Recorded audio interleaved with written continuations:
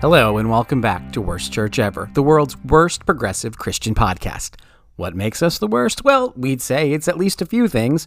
First and foremost, it's a joke. It's a joke about expectations, for one thing. It's a sigh of respite and relief, a swipe, we admit, at all those pastors and elders and church growth experts who think the telos of 2,000 years of stumbling Christian tradition is, in fact, their fatty hipster church or their well-funded intellectual machine. It's a little curve in the dirt, one half of a pissed-off ichthus, a not-so-inside joke about what we think of so-called religious professionals who believe God can only be God when they've made everything just so. It's also a bit of a prediction. If you're a fundamentalist or an evangelical, you may think we're the worst just by virtue of what we say and how we say it. You may even think we're damned to hell. While we would disagree on that latter point, believing that we are in fact the worst may be one of the few intellectual ideas we have in common.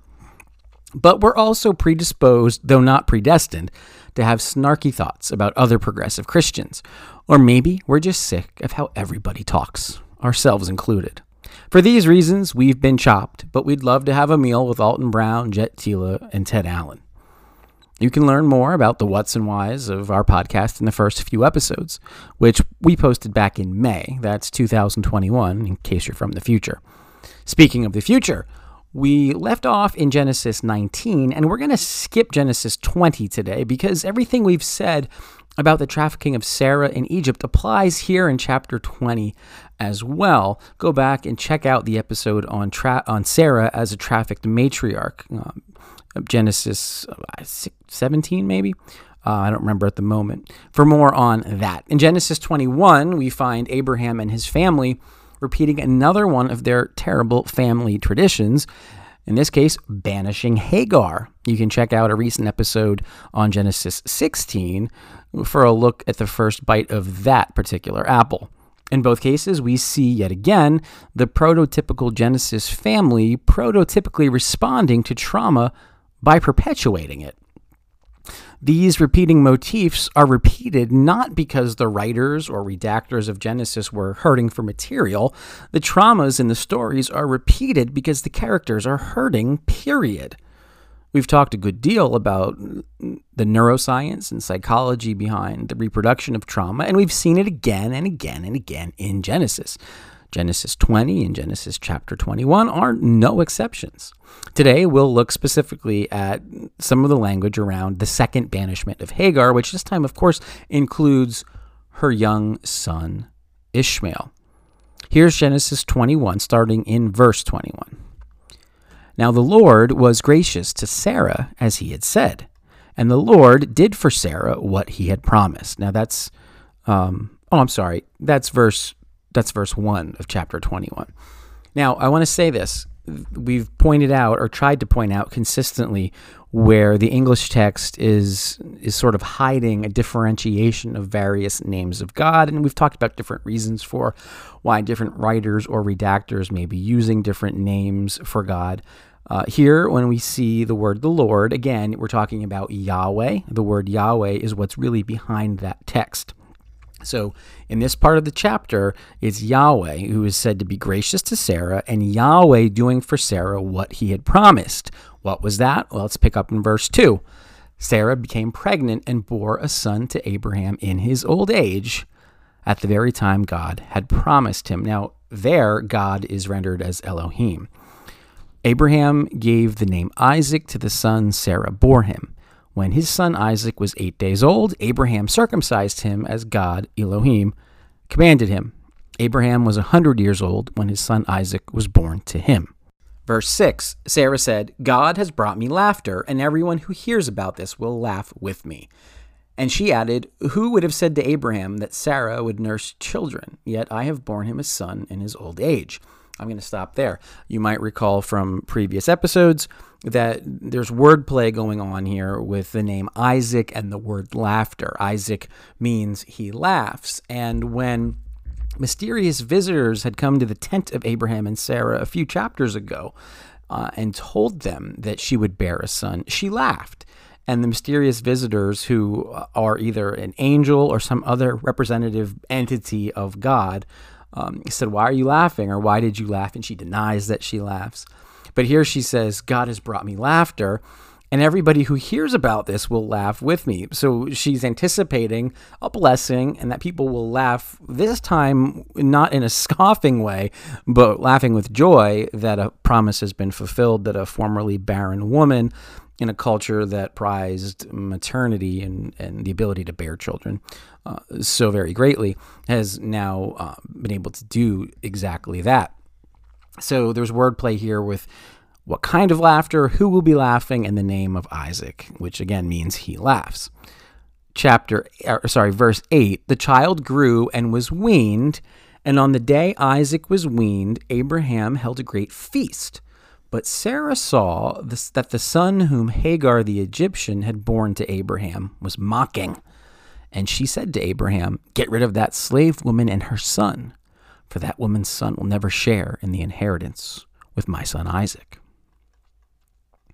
Now, that makes me wonder if Sarah would be less terrible had she not been trafficked twice by her husband/half-brother.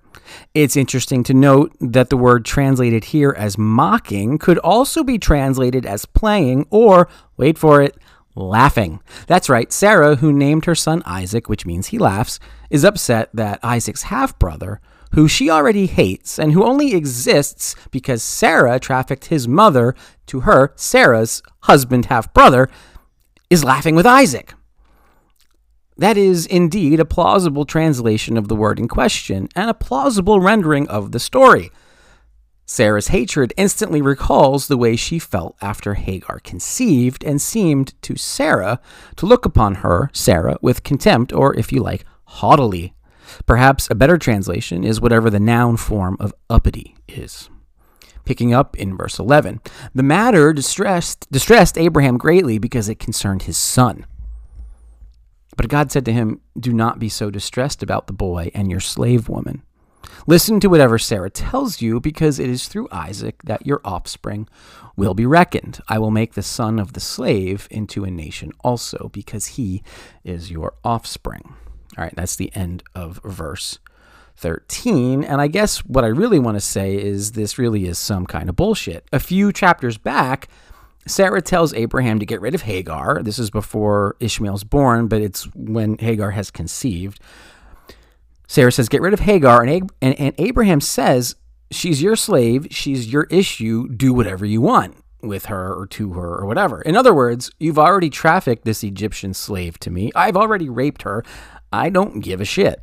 But now there is a son involved, and so now this jackass seems to care. And on cue, God, Elohim, says, "Listen, buddy, don't worry about the boy and the slave woman. Just make your wife happy. Isaac will get the covenant, but I'll take care of Ishmael too. It's all good, brah." Of course, no one bothers to tell Hagar that everything's going to be fine until after she is banished, until after she hides Ishmael under a bush because she can't stand to watch her son die. Oops, Elohim, you're bad, I guess. Here's the text, picking up in verse 14. Early the next morning, Abraham took some food and a skin of water and gave them to Hagar. He set them on her shoulders and then sent her off with the boy. She went on her way and wandered in the desert of Beersheba. When the water in the skin was gone, she put the boy under one of the bushes. Then she went off and sat down about a bowshot away, for she thought, "I cannot watch the boy die." And as she sat there, she began to sob. God heard the boy crying, and the angel of God called to Hagar from heaven and said to her, "What is the matter, Hagar?" I'm going to stop right there in the middle of verse 17. When God, so far in this story, has been talking about Hagar to Abraham, he doesn't even say her name. God repeatedly calls Hagar the slave woman. But now the messenger of God is calling her by name. And it's interesting because back in chapter 16, Hagar calls God by a name. She calls him El Roi, the God who sees. Anyway, what is the matter, Hagar? Do not be afraid. God has heard the boy crying as he lies there. Lift the boy up and take him by the hand, for I will make him into a great nation. Then God opened her eyes, and she saw a well of water. So she went and filled the skin with water and gave the boy a drink. So now, that's the end of Verse 19, so now the God who sees, which is what Hagar had called God back in chapter 16 when he delivered her out of the original banishment, now he is opening Hagar's eyes, and she sees a well of water, and she gives the boy a drink. And this, of course, all is symbolic of the idea that he will be sustained and nourished, and he will be made into a great nation just like his half-brother. Verse 20 says, God was with the boy as he grew up. He lived in the desert and became an archer. While he was living in the desert of Paran, his mother got a wife for him in Egypt.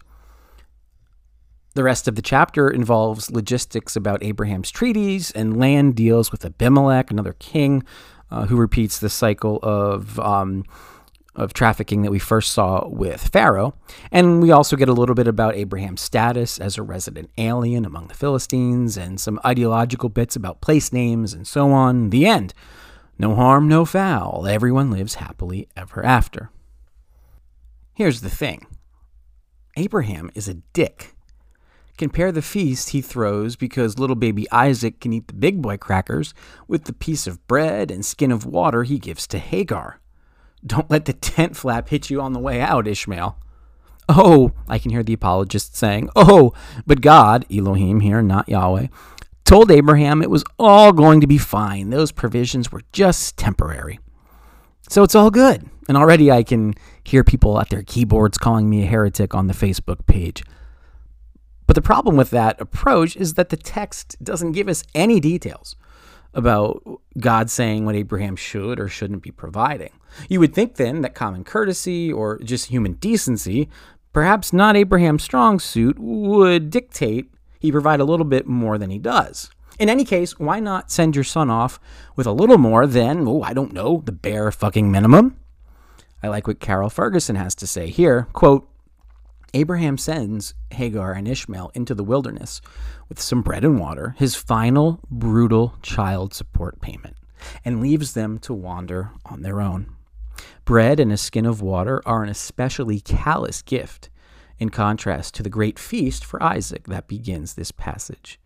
In verse 8, it is more of a token of guilt than a real attempt to provide for his son and Sarah's slave. That's the end of the quote. Anyway, you'd think maybe Father Abraham would, at the very least, clue Hagar into the fact that the boy will not only be spared, but greatly, greatly blessed. Even if he didn't give a shit about Hagar's trauma, and this is her second banishment after all, he'd at the very least want to reassure her and the boy that every little thing is going to be all right. Well, you can invent those conversations if you want to, but they're not in the text. And if you're listening to Worst Church Ever as a fundamentalist or a right-wing evangelical, you know you can't be putting words into the mouth of God. There are other things going on here, and it bears saying, this whole shitty game of you thought your son was going to die, but I knew better all along, that's about to come to another head, but this time it's with the golden boy himself. In the next episode, we turn our attention to Genesis 22 and one of the shittiest stories in the entire Bible. This has been Worst Church Ever, getting worse with every episode, drawing more ire and having more fun. Hopefully, building some more fellowship and community around looking at these stories with fresh eyes through fresh lenses, not because we think we're so great. No, quite the opposite. We know that we're broken and traumatized people. And so far, we've looked at these stories through eyes of trauma, and it's yielded all kinds of new ways of thinking about them.